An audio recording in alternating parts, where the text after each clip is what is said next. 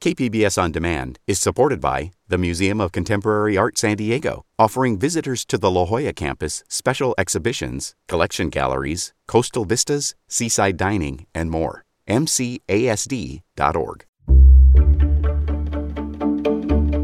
Good morning. I'm Annika Colbert. It's Monday, May 31st, the long-term transportation plan for San Diego County. More on that next, but first, let's do the headlines. San Diego County public health officials reported 58 new COVID-19 cases on Sunday. And while case numbers have been down lately, officials are urging the public to take precautions to avoid getting or spreading COVID-19 over the long holiday weekend. Officials say not enough San Diegans have been vaccinated just yet for the region to achieve herd immunity. Be sure to avoid large crowds and wear your masks.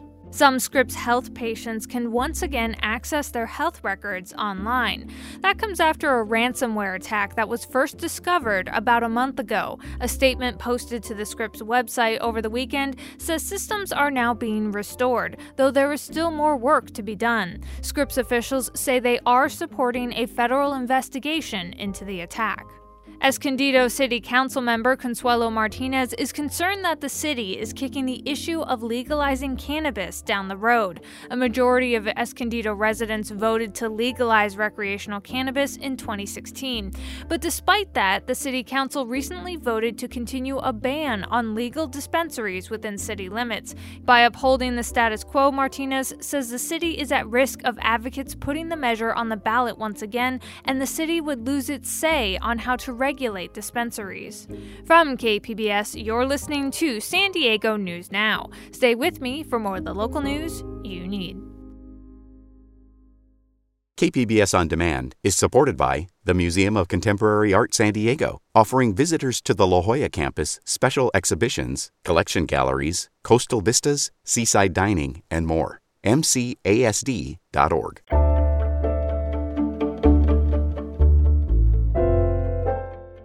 Last Friday, elected officials weighed in on a new long-term transportation plan for San Diego County. KPBS Metro reporter Andrew Bowen says it's proposing big changes from the status quo, and it's already creating political squabbles. More frequent trolleys, faster buses, 200 miles of new high-speed commuter trains. These are just a few of the highlights from the draft Regional Transportation Plan proposed by the San Diego Association of Governments, or SANDAG.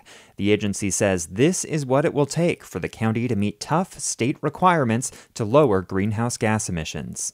We're reimagining the future of transportation system. We're allowing San Diegans to dream. But the only way they're going to achieve these dreams, if you as leader make it possible for them. The mass transit expansion would only work if cities change their zoning laws and permit the kind of dense housing that lets more people live within walking distance of a bus or rail station. Increasingly, as we look at the responsibilities for our housing goals, it's often asked, where's the infrastructure? Well, this plan describes where some of the infrastructure will come from. And I'm pleased that the infrastructure that is proposed is multimodal in nature, actually giving San Diegans real choices that they don't currently enjoy, but must enjoy, certainly by the year 2050, if we're going to protect our famous quality of life. Political disputes over the plan were on full display Friday. In contrast to previous plans, the new one doesn't call for freeway widenings. It would, however, create more carpool and toll lanes that get more expensive during rush hour. SANDAG's more conservative board members have already said they're not on board with that idea. I feel that there needed to be more benefit to North County in and around the 78 corridor, and most importantly, the I-5 corridor, not just for the vehicles that we drive, but also for goods movement. So at this moment in time, if I was to vote on this, I would not be able to support it. You can see the plan in detail at sdforward.com. After a public review period, SANDAG board members are expected to vote on the transportation plan by December. And that was KPBS Metro reporter Andrew Bowen.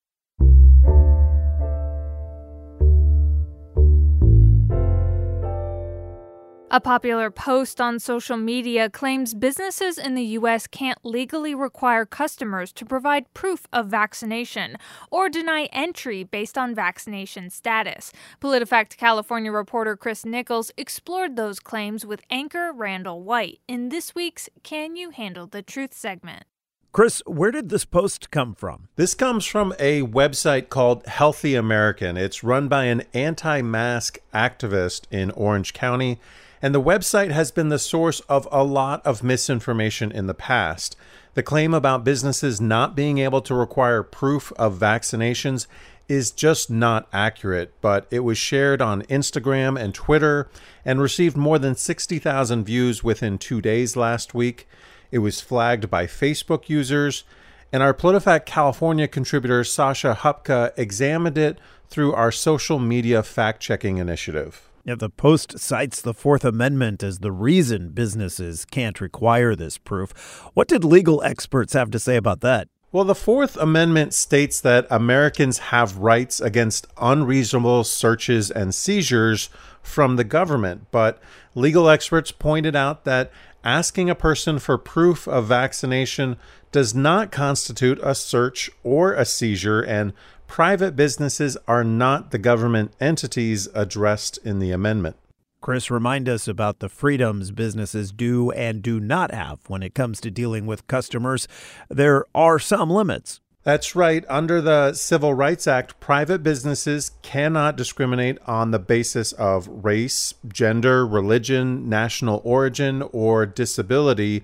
But aside from that, businesses generally are able to set their own rules on their private property.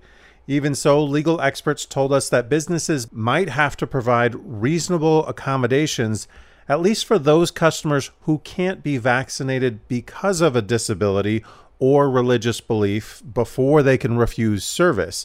This might include allowing the customer to enter wearing a mask or offering them a virtual no-contact version of the service that the business provides. How did PolitiFact California rate the claim about businesses not being able to require proof of vaccination?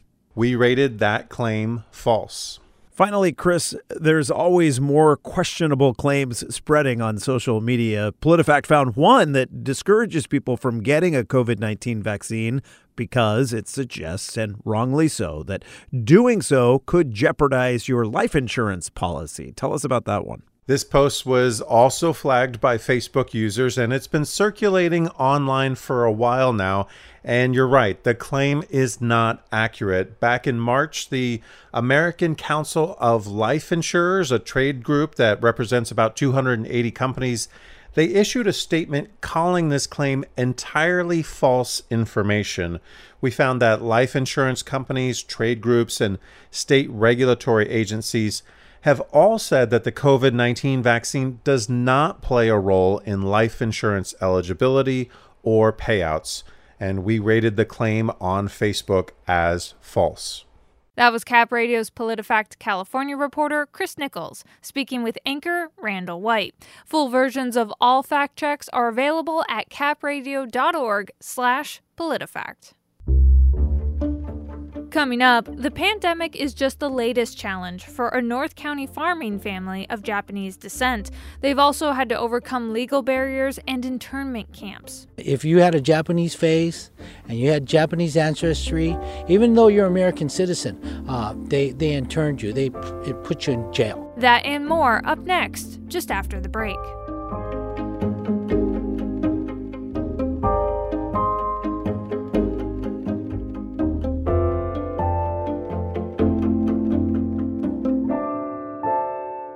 KPBS On Demand is supported by Arizona Raft Adventures, a third-generation family-owned outfitter providing experiential multi-day Colorado River rafting adventures through the Grand Canyon. Hiking, exploration, education, and fun. Only a 7-hour drive from San Diego. Learn more at azraft.com.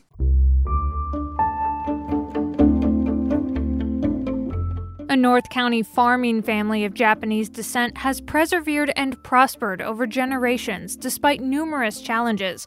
KPBS North County reporter Tanya Thorne has more.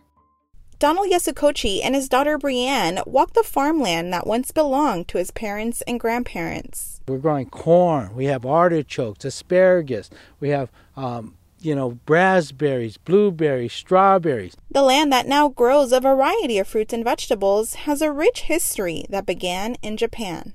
Donald Yasukochi's grandparents were farmers in Japan before they decided to leave their farm behind and head to America. When they came over, they weren't just welcome with open arms. The California Alien Land Law banned aliens ineligible for citizenship from owning land. But not everyone agreed with the law that worked against immigrants, and generous American farmers gave the Yasukochis a chance. They were able to settle in Oceanside in 1924, where they began dehydrating chilies. Here's a picture of my grandfather. He is the one standing on the truck, and these are the dried chilies. He was known as the king of the chilies.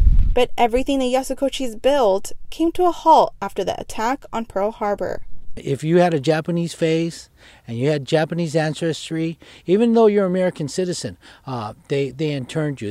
It put you in jail. Yasukochi's grandparents were separated from each other along with their children and sent to internment camps in New Mexico and Arizona. Most of the Japanese American families lost everything, and they had to come back. When they were released, I think they gave them $25. When the Yasukochis returned to their farm, they were relieved to find that Mr. Gray, a generous Escondido school teacher, had taken care of their land. My mother used to run us out to Escondido, and Oceanside to Escondido is not 20 minutes like nowadays. It was like 2.5 hours in a back road, and it took forever to get out there. But we had to go see Mr. Gray. We had to take him our fresh corn.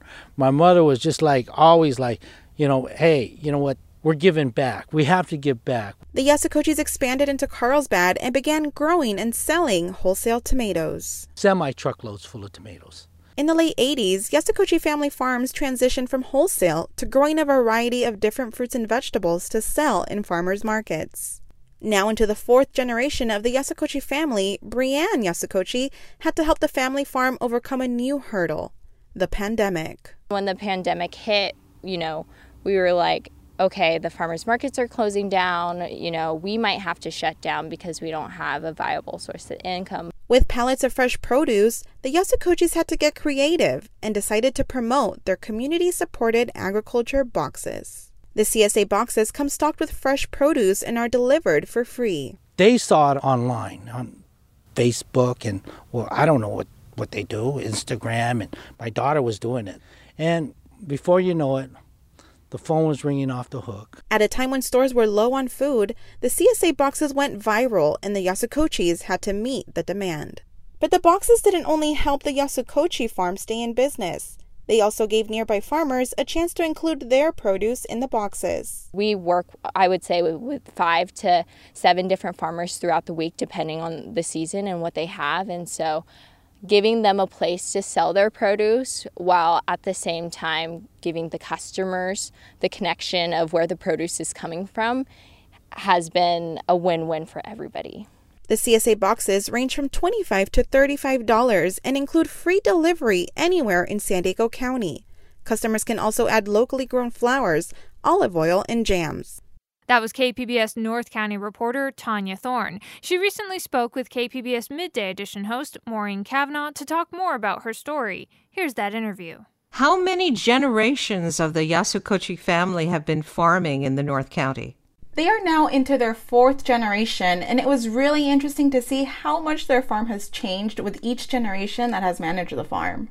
And is it the same land that their grandparents farmed in Oceanside in the 1920s?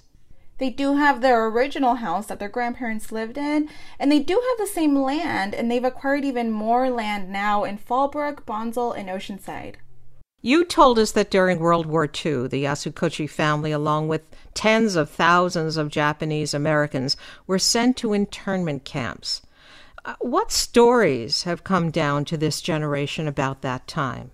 Well, the story about them just being taken from one day to the next from their farm and their everyday life is already a very interesting story and a piece of history that has been passed down.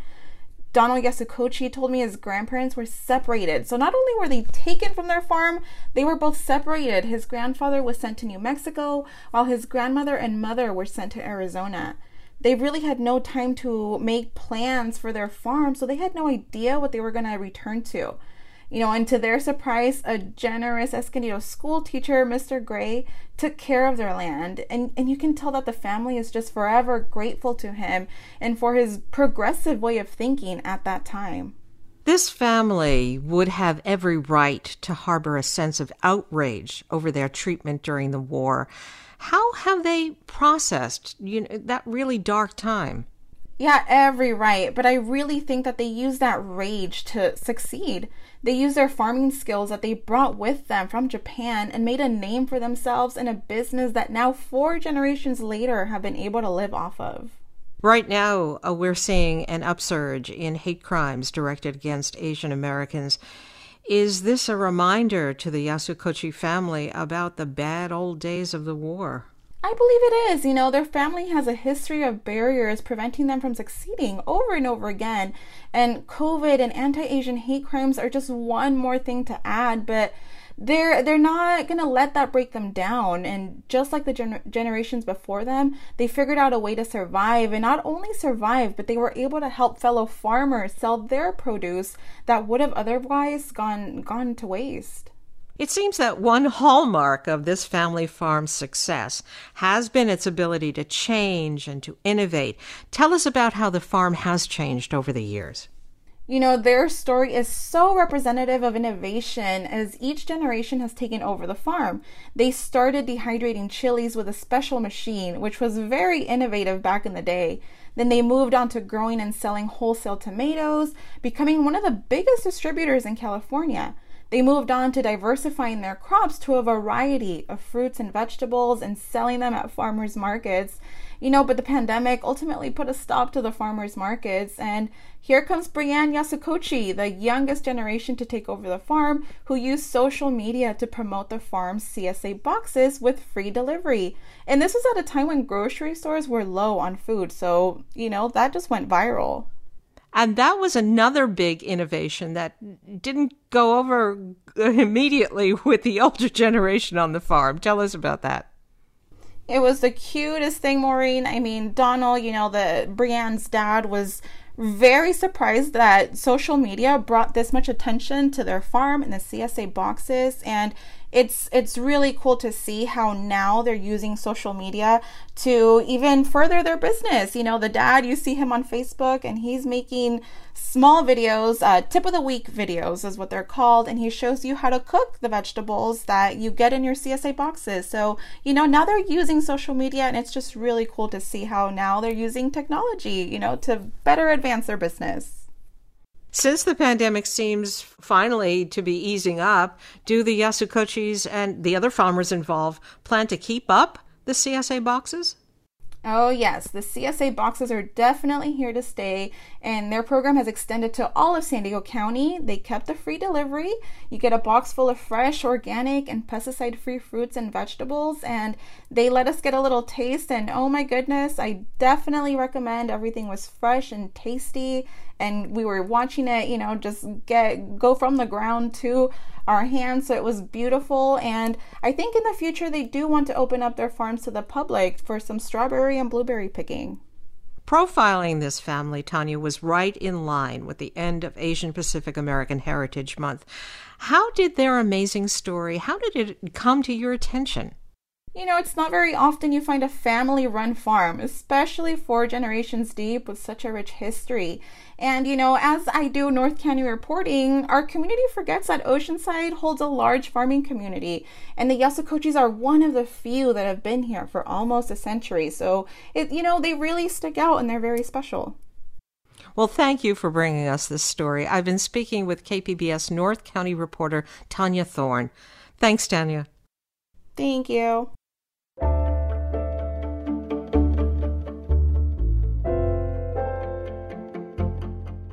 This year, Mexico is celebrating an anniversary. It's been 500 years since the Spanish conquest of the Aztec Empire. In part to mark that anniversary, Mexico has been actively working on the repatriation of archaeological objects, some of them from the U.S. But is this a righteous search for historic justice or a crusade to strengthen nationalism?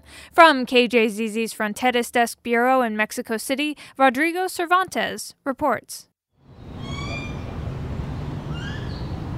Historian Becca Duncan and I meet at La Conchita Square in southern Mexico City, the place where conquistador Hernán Cortés settled as he founded Mexico City on top of the defeated capital of the Aztec or Mexica Empire. I mean, maybe in a bench very similar to this, Hernán Cortés sat at some point. Mexico's current government is commemorating 500 years of the fall of Tenochtitlan, the ancient Mexico City. As part of the celebration, some avenues and squares are taking back pre-Columbian names. Duncan says the idea may be adequate to honor indigenous communities and fight racism. What I don't like so much is the political use of that. Mexico's president has asked Spain to apologize for its colonialism in the country while instructing his wife to tour Europe to collect archaeological artifacts extracted from Mexican soil. Controversy followed, but Duncan says Mexico's actions also respond to a global trend against colonialism. There is a very rightful claim for European museums and American museums, I have to say, to give back some of these pieces. In this effort to decolonize our societies, we have to also decolonize our cultural institutions and our museums. But Duncan says some governments and institutions from developed countries defend their right to maintain their pieces, arguing more and better resources. I think that's also, you could say, a very racist argument, right? It's like, only white European people know how to preserve historic artifacts.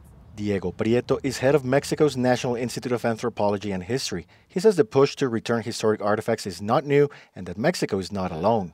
Que los bienes culturales estén en el ámbito. Prieto says world treaties establish that cultural goods should be kept in those countries where their cultural and symbolic values originate. Mexican law also establishes that historical objects belong to the nation. El alma no se vende. You can't sell your soul, Prieto says. He says unregulated markets, along with looting, have allowed many artifacts to end up in private collections or institutions overseas. 5,430 objetos culturales. The anthropologist says Mexico has recovered more than 5,400 objects since 2019. The vast majority of them came from the U.S. In March, the Mexican consulate in Nogales received 280 archaeological artifacts, most of them obtained from Department of Homeland Security seizures. But for years, the crown jewel for many Mexicans is in Austria, and it is, quite possibly, a crown itself, a penacho or plume allegedly given by Moctezuma to Cortés. Que era como una misión imposible. That's President Andrés Manuel López Obrador saying that it was an impossible mission for his wife to bring the plume from Vienna's ethnographic museum since Austrians have taken permanent ownership of it. Gerardo Familiar is an expert in museology and Mesoamerican history at the Extension School in Canada of the National Autonomous University of Mexico. He explains that recent investigations between Austria and Mexico determined it was best to keep it in Vienna. The object was deemed too fragile for transportation. Familiar says the agreement illustrates a path that many governments and institutions could follow. And I firmly believe that both Mexico and Austria share a joint responsibility toward the object's preservation for future generations. The expert says the current repatriation of historical objects in Mexico responds to a nationalistic rhetoric. But he says it's important that historic objects return to the communities where they have special significance. In my opinion, what defines an object with a cultural or historical significance has to do with the heritage. Familiar says many indigenous communities in North America consider these artifacts sacred objects, like an extension of their beings. And in those cases, he says it's important to return those artifacts.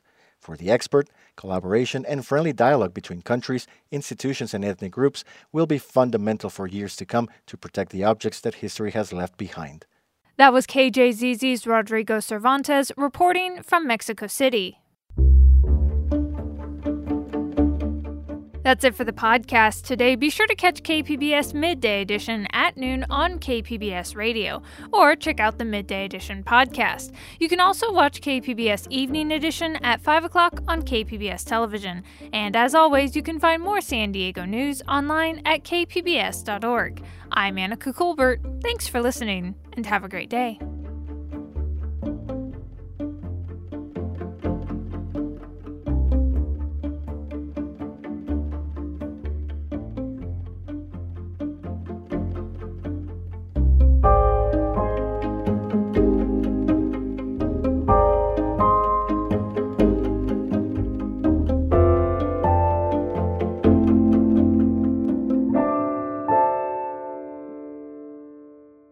KPBS On Demand is supported by the University of San Diego, offering professional and continuing education courses in the areas of business, education, healthcare, and engineering. For enrollment opportunities, visit pce.sandiego.edu.